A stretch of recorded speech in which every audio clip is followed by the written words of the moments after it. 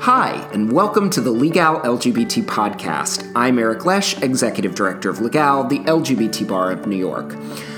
This is, of course, the Law Notes episode of the Legal LGBT podcast, and that means that I am once again sitting down with Professor Art Leonard of New York Law School.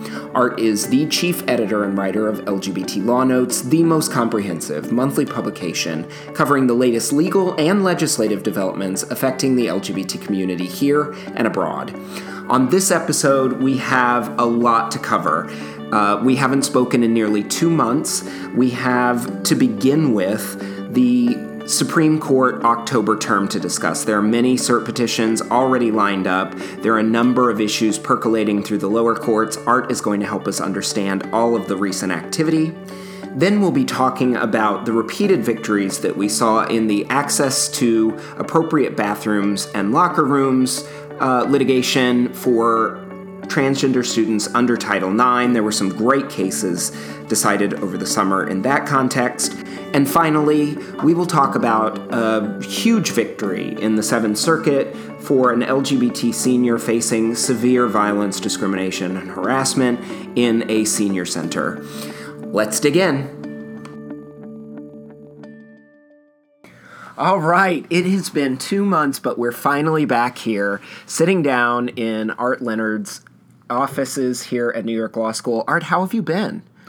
Oh, it has been such a busy summer. And just to warn those who are listening to this podcast before they receive their copy of the September issue of Law Notes, you're going to be blown away. This is the longest issue we've ever had. It's just jam-packed with all kinds of legal developments from the summer. And there was so much accumulated material at the end of August that it took me an additional week and a half into September just to finish it. And in the meantime, the Supreme Court of India struck down the sodomy law, and I thought, no, that's for October. That's for October. Tell us how long that opinion was, Art. The PDF file released by the court is 495 pages, 4 opinions issued by 5 judges. 1 judge signed on to the Chief Justice's opinion. But 4 opinions, all of them long opinions. Mm-hmm. And one of our contributing writers has valiantly agreed to take it on for the October issue of Law Notes, and so we'll be discussing that next month. Very exciting. So I think what we'll do is kick off our conversation with the Supreme Court. Surely everybody is thinking about the Supreme Court already, not just because the October term is looming, but because we are in the middle of confirmation hearings. Well, we just wrapped up confirmation hearings, but a vote on Judge Kavanaugh. So we're not going to be talking about Judge Kavanaugh except to the extent that what happens may influence or impact some of these pending cert petitions, but we have a whole host of really interesting cert petitions on LGBT-related cases that we're going to talk about, including Title VII, Title IX, judicial misconduct, trans-military ban, post-Masterpiece Cake Shop, benefits for same-sex couples. Art, there's a lot going on. Well, some of those are likely cert petitions because they're cases that are cases that are developing and they're at the stage where they're going to end up possibly with cert petitions. All right. Well, let's get to the merits because we've got a lot to talk about. Let's start with the title. This is the big thing. Do we want to start with Title VII? Yeah, because that's where we do have the cert petitions. 3 of them pending. Okay. And 2 of them will probably be discussed by the court during the so-called long conference, which is the last week in September. They hold a conference that lasts all week, going through all the cert petitions that have piled up over the summer, and actually the last few weeks of the prior term, too, because a cert petition is filed, and then the respondent has a right to file a reply. And so they have several weeks to file their reply. And then the petitioner has a right to file a response to the reply. And until that file is complete, it's not sent and distributed to the chambers of the justices and scheduled for conference. So there are cert petitions that were filed in June and July that they haven't talked about yet because the files weren't complete. Mm-hmm. And so we've got 2 Title VII cases that are on the schedule for the long conference. The docket of the court specifically says distributed for conference of September 24. Okay. That'll run through the last week, and then at the end of the week, sometimes on Friday they announce the results, sometimes they wait until Monday, which is the first Monday in October when the term officially starts. So the ones that are on the list for the long conference are Bostock versus Clayton County Board of Commissioners, a decision from the 11th Circuit Court of Appeals, which, based on a 1979 ruling by the old Fifth Circuit before they divided it. So old Fifth Circuit precedents remain binding in the 11th Circuit unless they've been reversed by an en banc court. So the 11th Circuit rejected Gerald Bostock's Title VII sexual orientation claim on the grounds of this old case, Blum versus Gulf Oil Corporation, which was, by the way, recently reaffirmed by another panel of the circuit, the Evans versus Georgia Regional Hospital case, which was a Lambda legal case. And Lambda had filed a cert petition in that case, which was turned down by the Supreme Court, I believe, in December 2017. Mm-hmm. And that was a time when I would think it would be difficult to get 4 members of the court at that time to say that this is an issue they should take up when the lower court rejected the claim. Because the 4 Democratic appointees on the court, the more liberal ones on the court, might say, well, we can't count on it being reversed.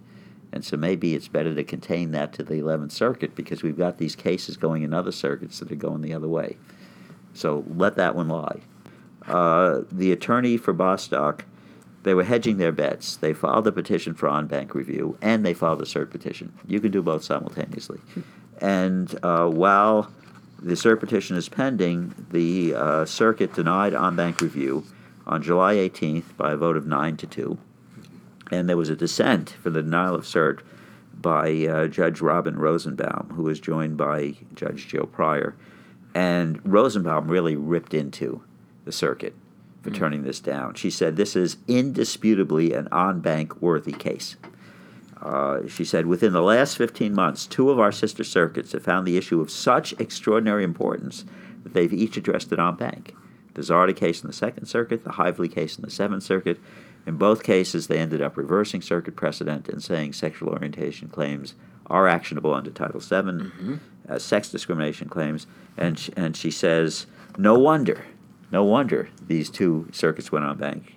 In 2011, about 8 million Americans identified as lesbian, gay, or bisexual, citing a demographic study from the Williams Institute. And she says, of those who so identify, roughly 25% report experiencing workplace discrimination because of their sexual preferences do not match their employer's expectations.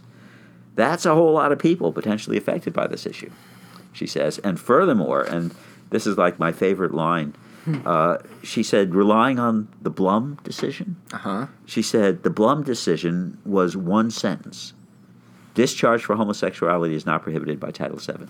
No analysis, no further discussion, and they cite as their authority a case called Smith versus Liberty Mutual Insurance Company, an earlier Fifth Circuit decision. 1978. For 78, that turned down a discrimination claim under Title VII from a transgender plaintiff. Oh. Which, how is that precedent for a sexual orientation case? Right. But, that was a time when most courts were ignorant of the difference, and they just lumped them all together. And she said, and that case was basically overruled by this circuit, Smith, in Glenn v. Brumby, where they said that gender identity discrimination is sex discrimination, at least there for purposes of the 14th Amendment. So it is, in effect, no longer a valid precedent. She said, relying on that, she said, I cannot explain why a majority of our court is content to rely on the precedential equivalent of an Edsel with a missing engine. Wow. Now, there's a zinger. When it comes to an issue that affects so many people, she said, as a court, at least subject it to the crucial crucible of adversarial testing. Let's have a hearing. Let's hear the arguments. Let's consider this afresh. Surely the Glenn v. Brumby case dealt with or addressed the Smith precedent, didn't it? I don't know if they expressly overruled it, but it certainly implicitly overruled it. Yeah. Because Smith was a Title VII case, and Brumby was a equal protection case. Okay. I think it was primarily a 14th Amendment case. So that petition is pending in the Supreme Court. And then we have, from the other point of view, we have the petition that was filed by Altitude Express.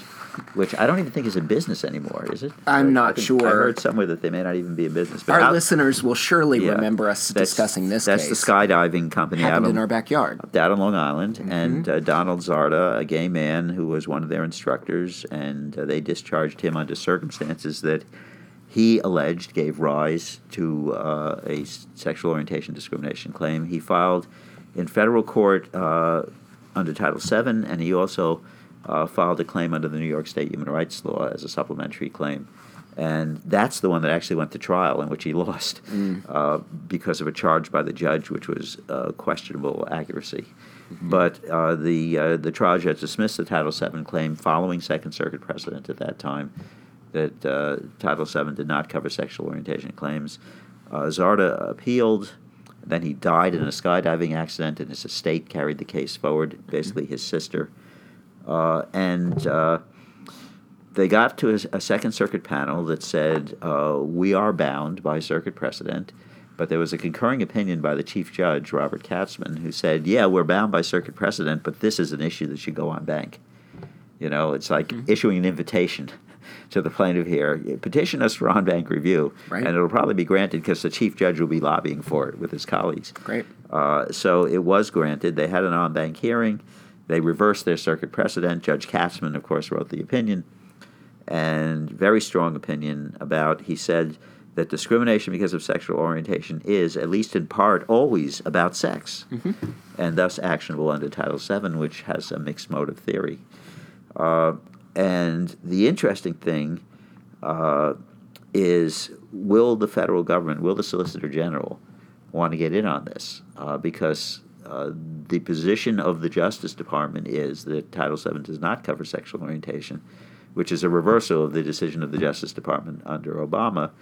And the EEOC continues to believe it is, but I think as soon as the last confirmation is taken care of new commissioners, they may change their position. We'll see what happens. But, it will be interesting to see if the EEOC or the Solicitor General participate in this one. So this is also on the agenda for the long conference on September 24. I think there's a much better chance of this one being granted. Zarda, you mean? Yeah. What about both of them together? They could. But then we have, and this is the case where we're not likely to find out right away because the file won't be complete until September 24th, for reasons I will explain. There's very interesting sort of inside baseball stuff going on in the Trump administration on how this is going to go forward. But because this is interesting inside baseball in the Trump administration is a very tame way of putting anything that happens inside the Trump administration. But this isn't because of Trump himself. This is because of differences between the EEOC and the Justice Department on how to interpret. Tell us all about it. So, at any rate, this is the case of the transgender funeral director and the Sixth Circuit Court of Appeals. Harris Funeral Homes. Yeah, Harris Funeral Homes. So the RG and GR Harris Funeral Homes. So in this case, though, the district judge said, because the EEOC decided, instead of sending a right to sue letter, they said, we're going to take this up. This was back during the Obama administration. We're going to take this up because we have issued an opinion. We've issued more than one opinion now applying Title VII to transgender discrimination cases. And we would like to see our position established in the courts of appeals. So, they brought the original case in the district court. And because the government was the plaintiff, the district judge said, look, I think there is an actionable Title VII claim here. But you know what? Under the Religious Freedom Restoration Act, I think the owner of this funeral home's religious free exercise is being substantially burdened by being required to have this transgender funeral director. And I think that the government can't overcome that. And so I'm going to dismiss the case on that ground, a grand summary judgment on that ground. Interestingly, if the individual had been the plaintiff, RFRA would not, under Sixth Circuit precedent, have been relevant. Only if the government is the plaintiff, which is odd, and not every circuit agrees with that reading of it. Some circuits say, well, anyone who's enforcing a federal law, that's the government burdening your religion because they're using a federal law and federal court to do it. But this, in the Sixth Circuit, they say it's only if the government brings the case. I wonder if the EEOC didn't see that coming. Yeah, it's sort of odd, and it's even possible when this goes up, if it goes up, that becomes the issue in the case, the RFRA issue. Who knows? It could go off on that. And I'll discuss a little why that may be a particular issue here. But at any rate, it comes to the Sixth Circuit, and the Sixth Circuit affirms the district judge's ruling that this is a viable Title VII case, viewed on its own. But they go a step further, because the trial judge had said earlier in pretrial motion practice, I cannot entertain a sexual orientation or a gender identity discrimination claim under Title VII. I can entertain a sex discrimination claim based on gender stereotyping. And that's the basis on which the trial judge felt that this was a Title VII claim. The Sixth Circuit said, no, gender identity claims are necessarily sex discrimination claims. They bought into the EEOC's approach, and they said, after all, the issue here was someone who was transitioning from male to female. How is that not about sex? So they took that extra step there. But then on the RFRA thing, they said, we don't see that it's some substantial burden on his free exercise of religion for the owner.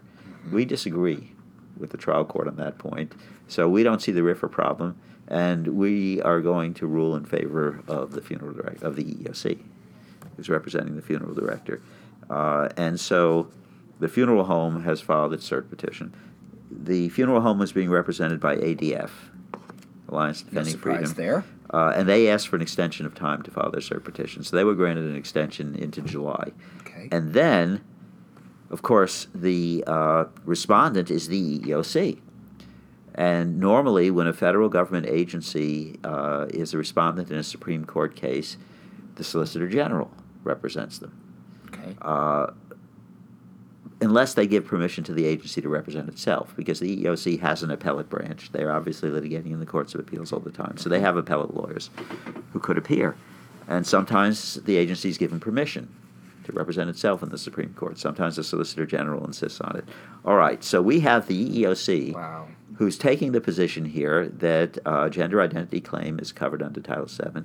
And we have the Solicitor General, who's a member of the Justice Department. And we have Jeff Sessions. He put out a memo, a guidance to the Justice Department that totally disagreeing with this approach. Yeah. He says that Title VII means what Congress thought it meant in 1964, and they weren't thinking about gender identity. They weren't thinking about sexual orientation. It's totally inappropriate. So the Solicitor General would be bound to argue that the Sixth Circuit decision is wrong. And it's a good thing that the individual has intervened, because I think the ACLU is representing the funeral director. So there'll be someone there to argue the respondent's case if it is the Solicitor General that appears for the government. But the EEOC has asked for permission to represent itself to defend its victory in the Sixth Circuit. But the membership of the commission is changing, because every year the term of a commissioner expires and the president gets to nominate a new one, and there are 5 members, and no more than 3 may be at the same party. So by the second year of a new administration, where there's a change of party from the previous administration, there's going to be a change in the political balance on the commission. So we've got this drama going on. So as the deadline was looming for a response to be filed to the petition, the Solicitor General asked the Supreme Court for an extension of time, because they still hadn't sorted out who was going to represent the government in this case. So they were given an extension to September 24th, which is the day the long conference begins. So the papers won't be filed till that day, which means they're not going to be considered that week, because the court has hundreds of cert petitions that have piled up over the recent month. So sometime later, and there's even the possibility, since the papers are being circulated to their chambers, and they'll be told, this is another Title VII case asking about, sexual orientation or gender identity. It's sort of like the other 2 petitions, but it's different. But the underlying doctrinal issue is similar. To what extent can Title VII be interpreted to apply to things that it didn't, in the eyes of Congress in '64, apply to? We already had a tentative answer to that from Justice Scalia in the same-sex harassment case, Oncology versus Sundowner, where Scalia said, we are not bound by the intentions of our legislators, but by the language of the statutes they adopted. Mm-hmm. And he said, well, certainly it's possible that Congress back in '64 wasn't thinking about same-sex harassment. Wasn't thinking about a guy being harassed by other guys on an oil rig. But, we've grown, and we've got jurisprudence, and we've got new ideas and new understandings. This is Scalia, and we can go based on what we believe the words mean in the context of this case. And there's no basis in the statute for the Fifth Circuit to say that you can't have a same-sex harassment case. The issue was the plaintiff being harassed because of his sex. This is an issue for the Supreme Court now. Do we take the combination of Pricewaterhouse and Oncology that step further, the way the EEOC did in its opinions, and say that Title VII should be construed wherever sex is sort of an issue in the case, in some sense? And certainly the gender stereotyping theory supports covering gender identity. So this is a big issue looming before the court, and the fact that Kennedy is off the court suggests to me that it's one we're unlikely to win unless Justice Gorsuch, who is a Scalia acolyte, this is really going out on a limb. I thought you might go there, but he's a Scalia acolyte. Maybe he looks at on-call, but I think it's unlikely. Do you even think Scalia would follow on-call? No. Right. I think he would see that as a one-off, an unusual case where a literalistic interpretation of the statute mandated overturning the Fifth. So that's depressing. So, if these cases go up, I think we're likely to lose 5-4. But you never can tell with the Supreme Court. You could be surprised. Maybe Alito will surprise all of us. Oh, God. I have a pit in my stomach. Let's go on to the judicial misconduct case. All right, so this is just a quickie. And just to be fair, I worked on this case. Oh, that's right, the Lambda Fair Courts project. Right, yeah.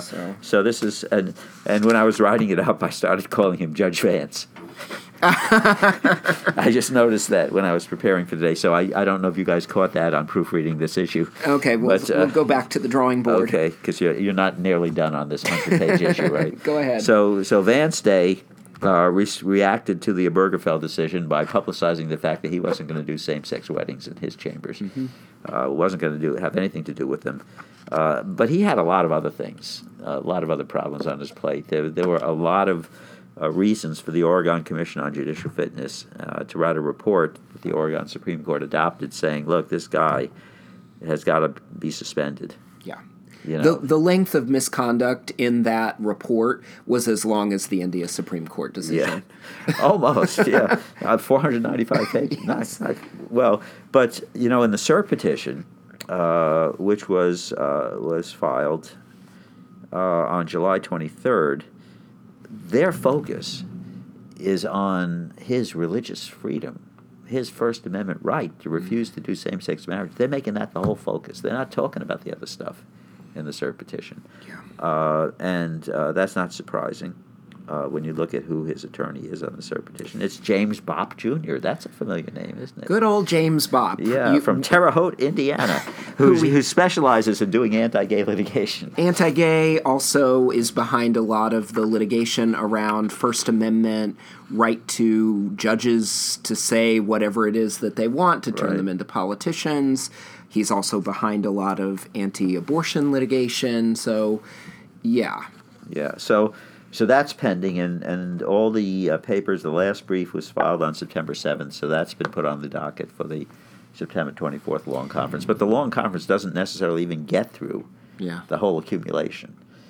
Well, interesting in this context, every single commission or state Supreme Court that has reviewed whether it's unethical and violates canons of judicial conduct to go out and say affirmatively, I will not do weddings for same-sex couples, they've all agreed that it violates the judicial canons. There's no outlier here. So if the Supreme Court were to take this and in some way rule that, Vance Day can go out and affirmatively say this based on his First Amendment rights, it would be a dramatic departure and a really chilling turn of events for the judiciary, I think. And I think what we have to worry about, and I'll talk about it again, we're going to talk about the developments following Masterpiece Cake Shop, that this is a Supreme Court that has devised a First Amendment on steroids. I mean, two aspects of the First Amendment in particular, the freedom of speech and the free exercise of religion. It's like they are busy subordinating the Establishment Clause to the point where it's almost insignificant. and the Trump administration is really pushing them in that direction. So the addition of Kavanaugh to the court after Gorsuch, both of them who are big free exercise nuts, and of course there are other cases pending in lower courts, and one where there was a cert petition pending from the Washington State Supreme Court in Orleans Flowers, a florist who refused to do a same-sex wedding. And the Washington Supreme Court had affirmed the ruling of the trial court in that case that under this state's public accommodations law, the florist was not privileged to refuse that business. And so a cert petition was on file. And the court vacated the Washington Supreme Court decision in light of Masterpiece and sent it back for reconsideration. And part of that, I think, was responding to an argument. I think that the attorneys for Orleans Flowers did a supplement to their cert petition right after Masterpiece came out, and they said, "Oh yeah, there's all kinds of hostility to religion in this case." And stuff. So it's sent back to see if the ruling in Masterpiece requires a similar result in Orleans Flowers. And shortly after the Masterpiece decision, there was a good decision from the Arizona Court of Appeals, picking up on the dicta in Justice Kennedy's opinion, which says, of course, there's important case law that there is no free exercise exemption from complying with anti-discrimination laws. And he cited the case of the restaurant chain in the South in the 60s that didn't want to serve African American, the Piggy Park case, although he misspelled the name of the of Piggy Park in the slip opinion. They've corrected it in the final opinion. But that clerk is fired. Yeah, well, that proofreader is fired. But at any rate, this is bubbling around. There are a lot of these cases pending. We've got cases involving wedding cakes. We've got cases involving wedding invitations. We've got cases involving wedding videos. Some of these cases are affirmative litigation that was drummed up by anti-gay litigation groups to get businesses to say, we would like to expand into this area of business. This is a videography case that's now pending before, I believe, the Eighth Circuit. We would like to expand into the wedding video business, but we're afraid we'll have to do same-sex weddings and it would shock our conscience and blah, blah, blah. And so we should have a declaration that we have a First Amendment right not to do wedding videos. Well, they certainly picked the right circuit. Yeah. So there are a lot of these cases pending, and there's also a case in Philadelphia that we're reporting on in this issue of Law Notes where word got to the city officials that a Catholic adoption agency would not deal with same-sex couples. And they said that violates our city human rights ordinance. Pennsylvania doesn't have any gay rights law, but so many municipalities have gay rights laws now in Pennsylvania that, you're driving from one place to another and you're briefly in an unincorporated area that doesn't have any protection, and then you're in the limits of some small town. Well, I think Philadelphia has also faced, I remember, a Lambda case, Cradle of Liberty, which was about the Boy Scouts. And a sweetheart lease for a building that the city and had they built. made a similar claim. Right. So at any rate, in this case, the Archdiocese went to federal court. They're seeking to enjoin the city because the city decided not to refer kids to them anymore. And they said, this was under a city contract, and if we don't get the revenue from the city contract with the referrals, we got to go out of business. Yeah. Which I think is an Establishment Clause issue on its own, that the cities are paying Catholic agencies that discriminate. But at any event, the court refused their request for a preliminary injunction to require the city to keep referring kids to them, and they petitioned the Supreme Court, and the Supreme Court refused to get involved. Okay. But that dispute, however it turns out, is likely to bubble up to the Supreme Court as well. So we have this whole bunch of cases that might bring Supreme Court various free exercise claims. Wow. Then we have Let's hold off on because we're going to talk about Title IX and the bathroom issues. Yeah, we'll talk about that later. Okay. But we have a case in Texas that may end up there again. Just days after the Supreme Court decided Pavon versus Smith, where they held that under Obergefell, the state of Arkansas had to put the names of both parents on birth certificates for same-sex couples. Because in Obergefell itself, I mean, the Arkansas Supreme Court said Obergefell didn't address this issue. They just addressed the right to marry. It directly addressed that issue. But in Obergefell, Justice Kennedy, in explaining why the right to marry is a fundamental right, he listed all these things. And one of the things he listed was birth certificates. And another thing he listed was insurance. Right? This is the issue in Texas. This was originally a pre-Obergefell case. This was a post-Windsor pre-Obergefell case where same-sex couples, were going out of Texas to get married because they couldn't get married in Texas. And some of them, one member of the couple was a city employee in Houston. And after the Windsor case in 2013 knocked down DOMA and said that the federal government must recognize same-sex marriages performed in other states, the mayor of Houston at that time, a lesbian, by the way, Denise Parker, said to her city attorney, well, doesn't that mean that we have to recognize these marriages from out of state and extend insurance coverage to the same-sex spouses of our city employees? Yes. And the acquiescent city attorney said, of course. And so, by executive action, she extended it. And a bunch of local Republican activists ran into court, and they managed to get an injunction from a trial judge in Houston who said, look, under Texas law, it is unconstitutional, not merely a violation of a statute, it is unconstitutional for the city of Houston to recognize a same-sex marriage because they had one of those DOMA-type amendments there. Right. So that got litigated and it dragged out so far that it dragged out past the Obergefell decision. And then shortly after Obergefell and the De Leon case, the Fifth Circuit struck down the Texas ban on same-sex marriage within a week or two of Obergefell. So by then, the issue of this preliminary injunction was up before the Texas Court of Appeals, and they said, well, after the De Leon case, what can we do? We got to reverse and get rid of the injunction.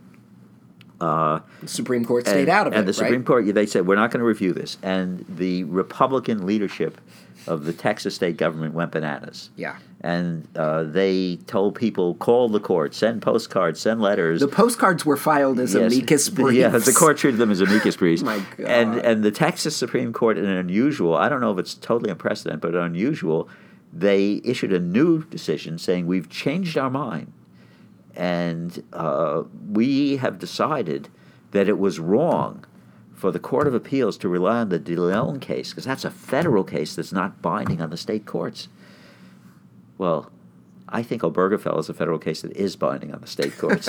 And I think Obergefell mentions insurance. Yeah, the Supreme Court of Texas and Roy Moore are very... Yeah, they're close buddies. They're soulmates. Yeah. So the case went back down to the trial court in Houston, where it's pending now. And these guys are very persistent. If they lose, they're going to try to appeal this all the way up. So they may be knocking at the Supreme Court's door, but I can see a summary decision citing Pavon and Obergefell. I can too. This one's just so far out there. I do see a lot of attacks on Obergefell, certainly Title VII, religious discrimination areas. But this one is just so completely bonkers. All right, now another issue that's going to be knocking on the Supreme Court's door is the transgender military ban.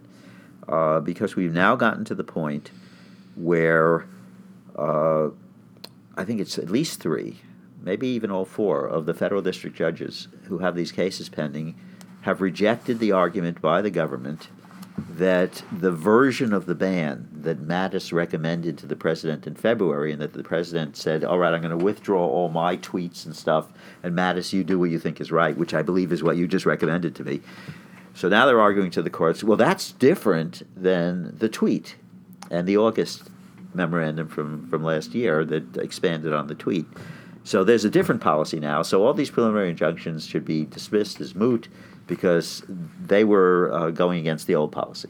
And all of the judges said, no, this is just a version of the old policy. There's little tweaks in it, like people who are already in the military and have already transitioned and are successfully serving can stay. Mm-hmm. And that's basically the most important exception. So we're not going to be kicking people out because that's the most indefensible thing since they had good records.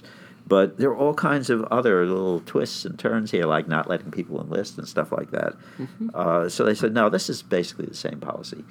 And since we're refusing to dissolve the preliminary injunctions, it's time to get on with this case already. It's time to get on with discovery. And guess who's stonewalling? Guess who's the Justice Department in the White House? Sessions. Jeff Sessions. They're saying, we will not tell you who are the generals and experts that the president consulted before he issued his tweet, because it's no longer relevant, because we're now basing it on the Mattis policy. When in truth they can't tell because there are none. Well, no, it turns out from the Woodward book that there are. Okay. There was a memo to the president setting out alternatives in response to his problem with the Tea Party Republicans, the Liberty Caucus in the House, who wouldn't let his defense appropriations bill go through unless they got their amendment barring the use of defense funds for sex change operations in the military. This is in the Woodward book? I believe it's or I've seen it attributed to that. Maybe it's from his interviews following up. But it seems that Trump had a memo setting out alternatives, and he was supposed to have a meeting with these people to discuss it, but instead he just tweeted out the last alternative, which was banning military service. Oh, my God. Okay. But, but at any rate, and that I may not have that totally accurate because I haven't read the Woodward book yet. I'll go back and look at it. And my husband has read it on his little e-reader. I have no interest in reading it. But it's too much. It's overload. It's too much. Right? I can't. But at any rate, these judges are saying, let's get on with discovery here. Right. And one of the things they want to discover is who is responsible for writing this memorandum that Mattis submitted to the president in support of his proposed policy, because there were no names on it. And in his cover memo, he describes generically this task force that was set up, but he doesn't identify anybody. And the memo itself reeks of certain publications by certain anti-gay think tanks who have been putting out stuff, law review articles and reports and things over the past few years on these issues. At some point, one of these judges is going to just grant summary judgment to the plaintiffs and decide it's time to do that, and then we might get a cert petition. Unless at that point we've had a change of administration. Oh, my God. Or, which could honestly happen any day now with the 25th Amendment looming. Yeah. All right. Well, we have to move on. Right. Let's go on we're going to take a little bit of a break, and then we're going to come back and we're going to talk about some really interesting, the summer of Title IX developments. Right, which is another potential Supreme Court issue, of course.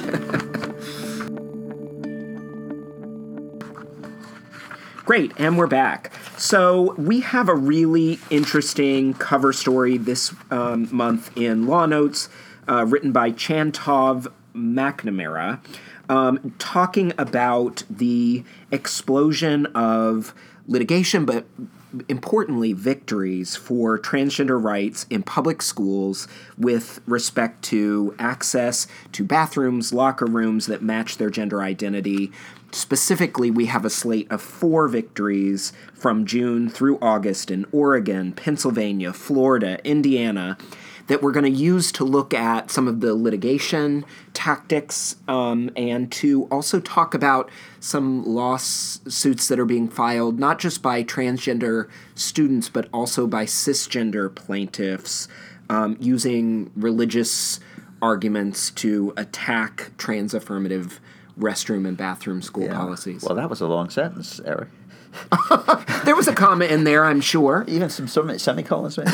At any rate, well, first I want to salute Chantov McNamara, who is a Cornell law student, and who is a volunteer writer for Law Notes. And when I found out that he was doing his law review note on this issue, and I had assigned him one of these cases, and then another one comes out, and another one comes out, and I kept asking him, will you take an additional one? How about a big article just going all of these cases? And he agreed. Even though fabulous article. He had a summer clerkship at a law firm. He was very busy, but he churned this out for us. It was a wonderful article.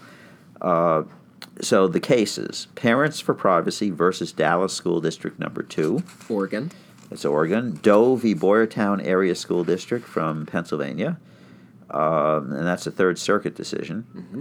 And this is sort of a repeat because the Third Circuit issued a decision in June, and then they got some petitions for en-banc review and all this kind of stuff, and they decided not to do en-banc review, but they decided to issue a new opinion in place of the old opinion, and then there was a dissent from the denial of en-banc review. And that happened in July. And then there's Adams against School Board of St. Johns County in Florida, and JAW versus Evansville Vandenberg School in Indiana. And the first two cases that I mentioned are cases in which groups of students and parents are affirmatively suing to challenge the decisions by their school boards to let transgender students use the facilities consistent with their gender identity. The other two, the last two cases, are transgender students litigating in order to get the access. So these first two cases represent a sort of new wrinkle in this area of litigation, and the idea, the contention, that Title IX goes both ways, they're arguing. The transgender students come in and they say it violates our rights under Title IX, which says that educational institutions that get federal money are obligated to see that no one is deprived of full access to the benefits of their educational programs because of sex. And so the transgender students are saying that not letting us use the facilities consistent with our gender identity is excluding us from equal access on the basis of sex. Mm-hmm. And the parents and students who are cisgender students, who some of them are raising religious arguments, but they're also raising a Title IX argument. Mm-hmm. They're saying, we are being subjected to a hostile environment on the basis of sex in violation of Title IX. So they're trying to use Title IX in the opposite direction, and saying that because we're afraid to go to the bathroom now, we might encounter a transgender person. And so what are some of these judges doing with these arguments? They're saying they're nonsense. Good. They're saying, to apply the hostile environment theory, you have to show extreme and pervasive conduct that so poisons the atmosphere that someone is deprived of their educational rights. Mm-hmm. And there isn't even a well-developed jurisprudence of hostile environment yet under Title IX, although it's coming. And it's coming for transgender students and for gay students. It's more in the context of gay students who are subjected to bullying, and that's the more traditional. Interesting. But there's no bullying here. So, and they're also making religious arguments that it burdens their religion to have to share bathroom facilities with transgender students. And that there are safety concerns and stuff like that. And the judges are just saying, there's all this hypothetical stuff.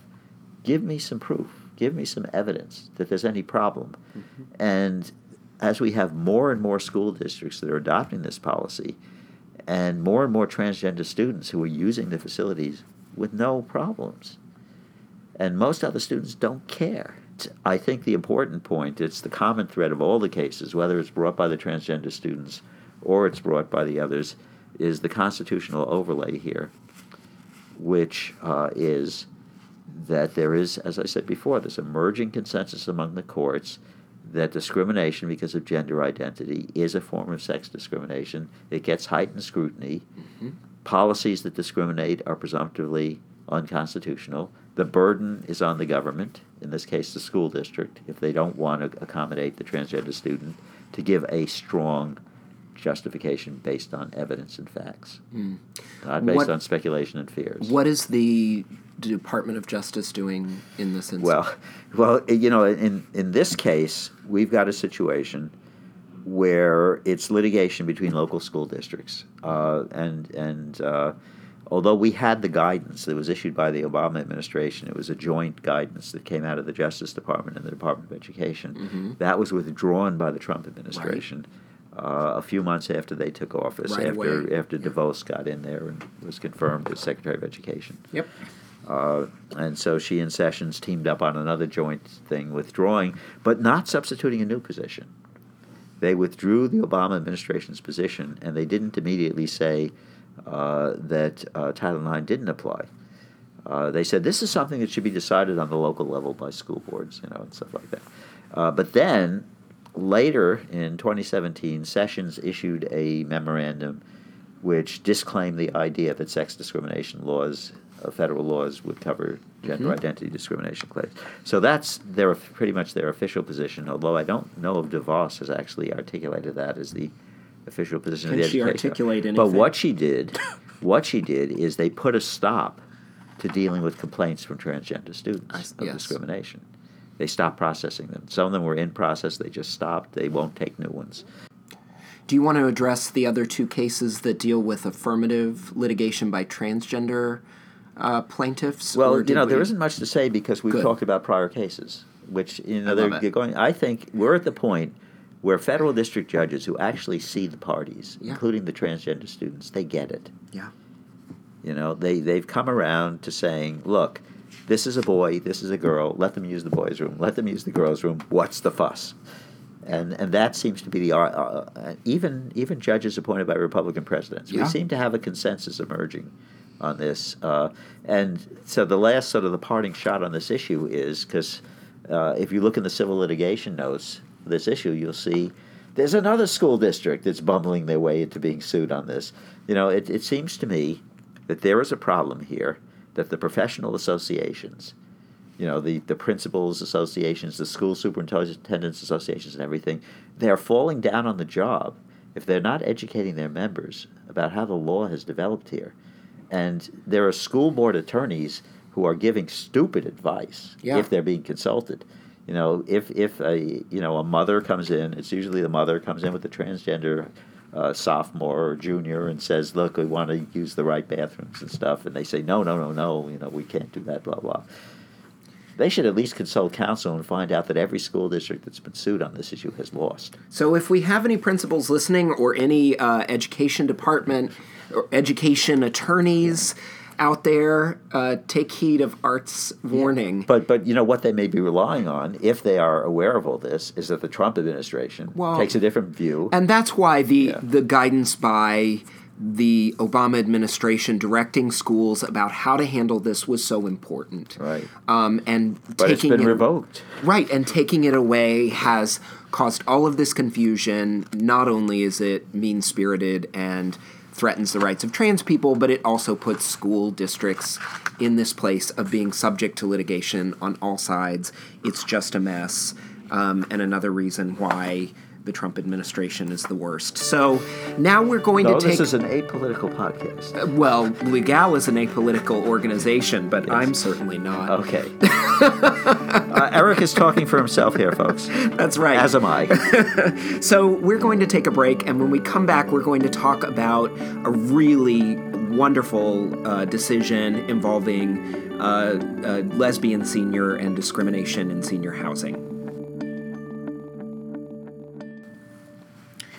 Great, and we're back. In a groundbreaking decision from the Seventh Circuit, the circuit ruled that a landlord may be held liable under the Fair Housing Act for failing to protect another tenant from known harassment, reinstating Lambda Legal's lawsuit on behalf of a brave lesbian senior, Martha Wetzel, against a senior living center in Illinois. The case claims that the facility failed to protect her from harassment, discrimination, and violence she endured because she is a lesbian. Art, tell us about this decision. Okay, this is very important because the U.S. Department of Housing, you know who runs the U.S. Department of Housing? I do. I'm guessing it's a Carson? Doctor who knows nothing about housing, right? Dr. Ben Carson. I think what he knows about housing is he lives in one. I didn't know. I forgot he was a doctor. One. Yeah, well, we all forget sometimes. And by all accounts, was a brilliant doctor, And he's sort of out of his field, as are most of the cabinet members in the Trump administration. And I'm speaking for myself, not for Legal here. We have this legend at the end of the law notes where we say that it's not the official position of Legal. These are the opinions of the writers. Yeah. And for precisely this reason, because Legal is a nonprofit organization. Go ahead. Okay, so the Housing Discrimination Act includes a ban on sex discrimination in housing, and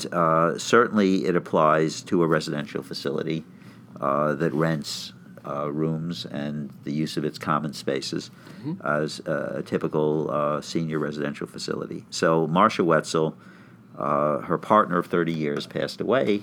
She felt she couldn't live alone. She needed to go into a congregate living situation. She moved into Glen St. Andrew Living Community in Illinois.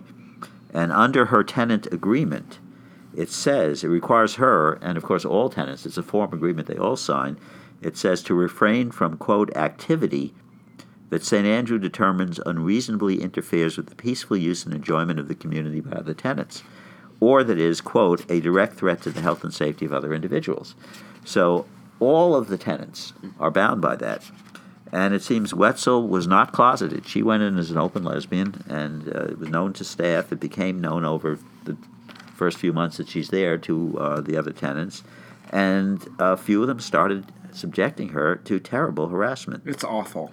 It's awful. I mean, I hate to even read it out loud. It's violence, too. It's violence and harassment. It's and Judge Diane Woods, the Chief Judge of the Seventh Circuit, who wrote this opinion, in summarizing the complaint, she says, beginning a few months after Wetzel moved to St. Andrew and continuing at least until she filed this suit, a 15-month period, residents repeatedly berated her for being a, quote, fucking dyke, fucking faggot, and homosexual bitch.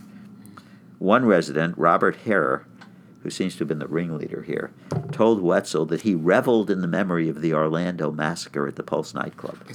He derided Wetzel's son when he came to visit her for being a, quote, homosexual-raised faggot, and he threatened to rip her tits off.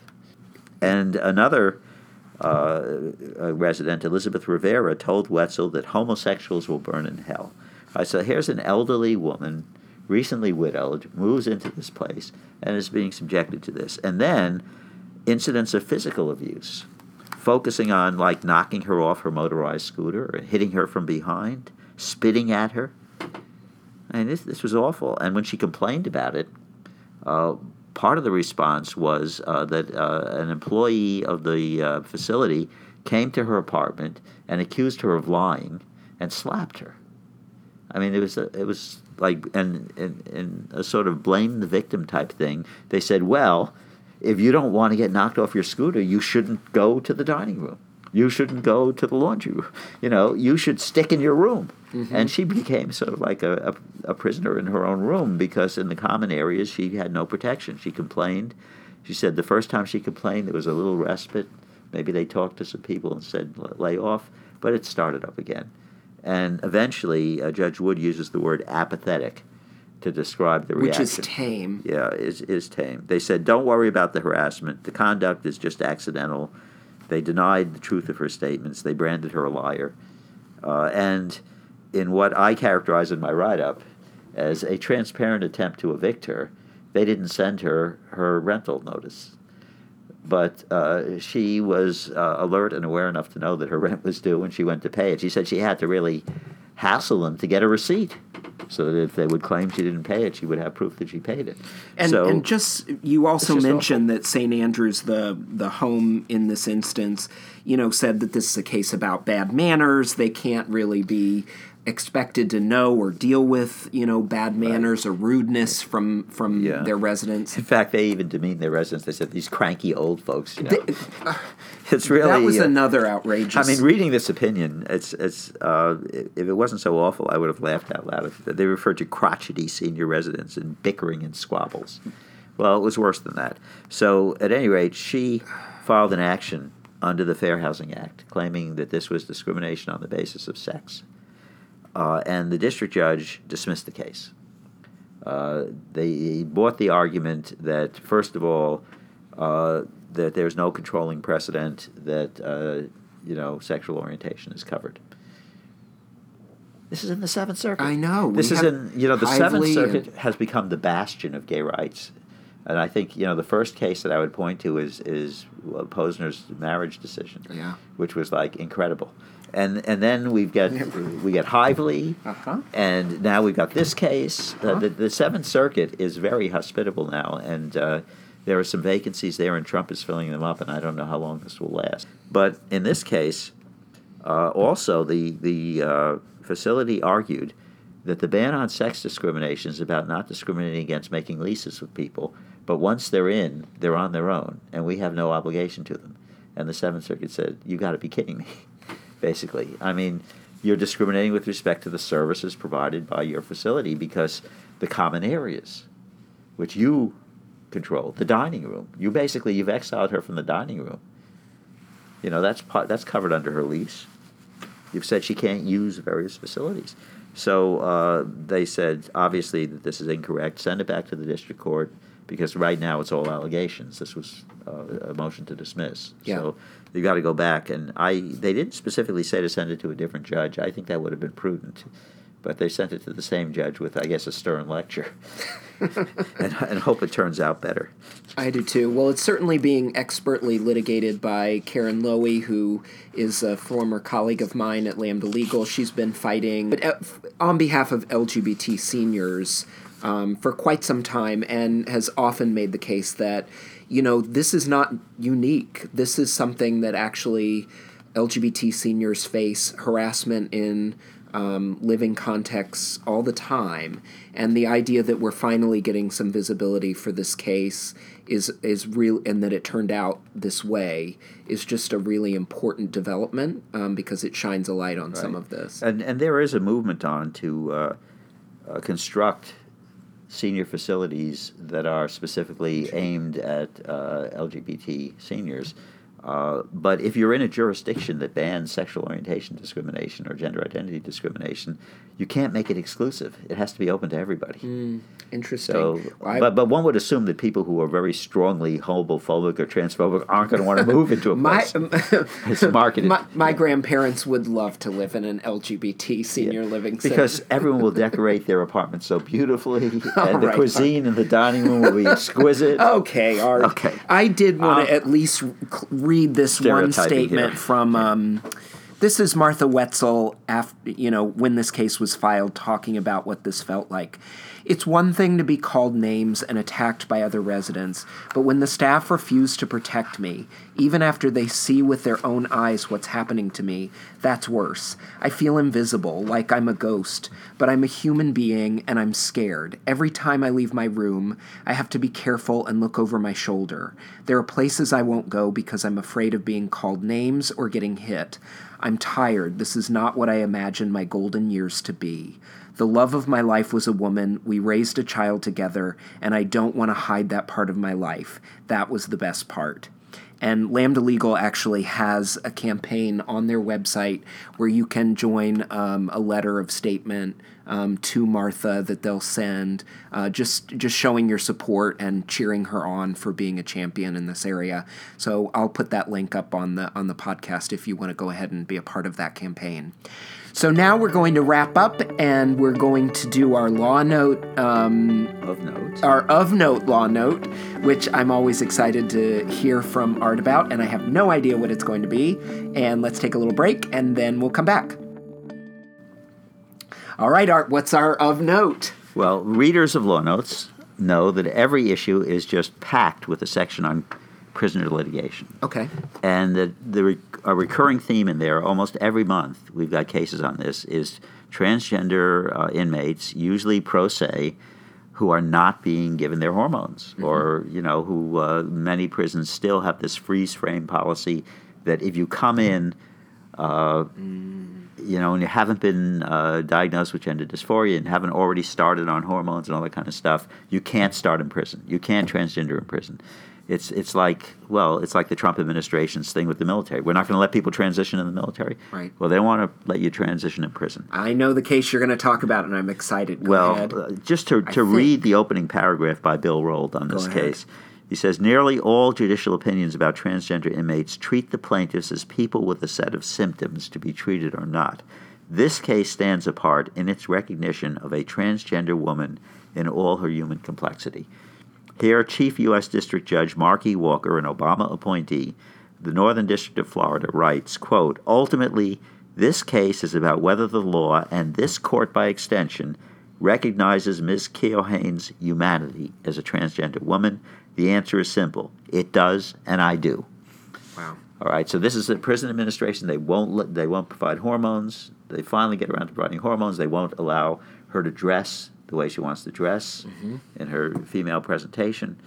And the state has a freeze frame policy, which is what delayed getting the hormones started in the first place. So the judge not only says that this plaintiff gets her hormones and should be allowed, and interesting part in the opinion, he said during the course of the case, some of the state's witnesses admitted that they were unfamiliar with gender identity issues and stuff. And these are the people supposed to be making the decisions. Yeah.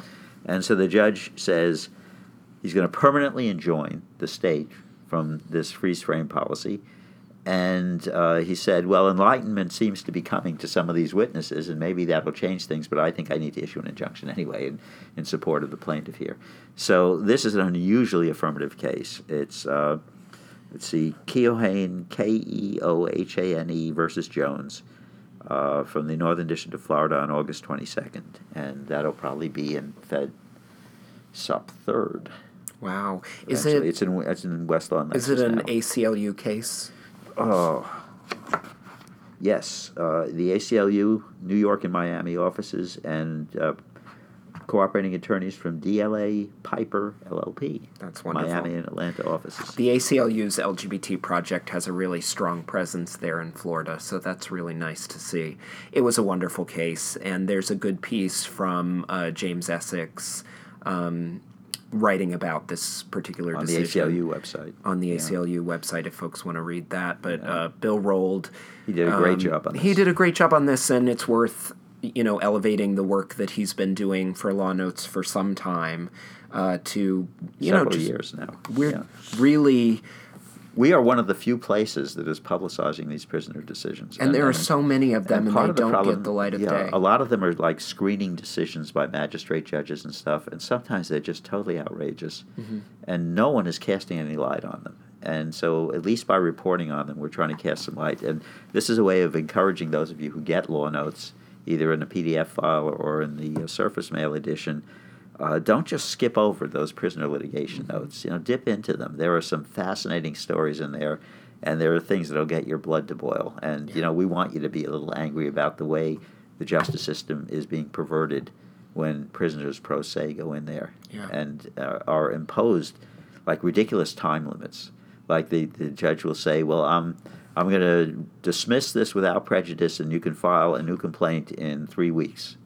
And you're talking about a pro se prisoner who has limited time when they're allowed to be in the law library, who doesn't have access to computers and stuff. So these are handwritten documents that they're submitting.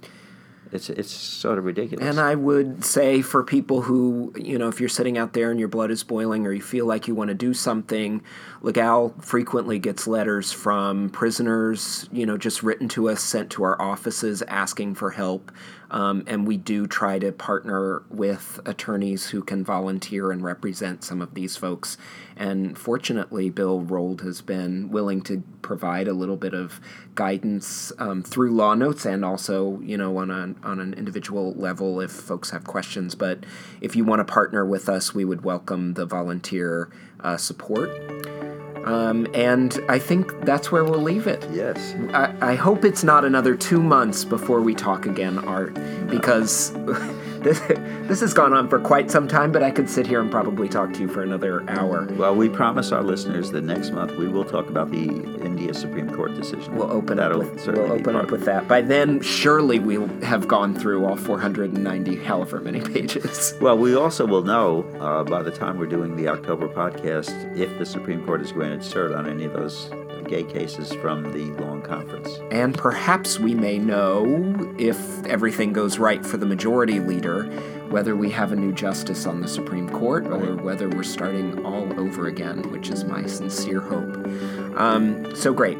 So thank you so much for being a listener of LGBT Law Notes podcast. Come back and listen to us again. Thank you so much. Until next time.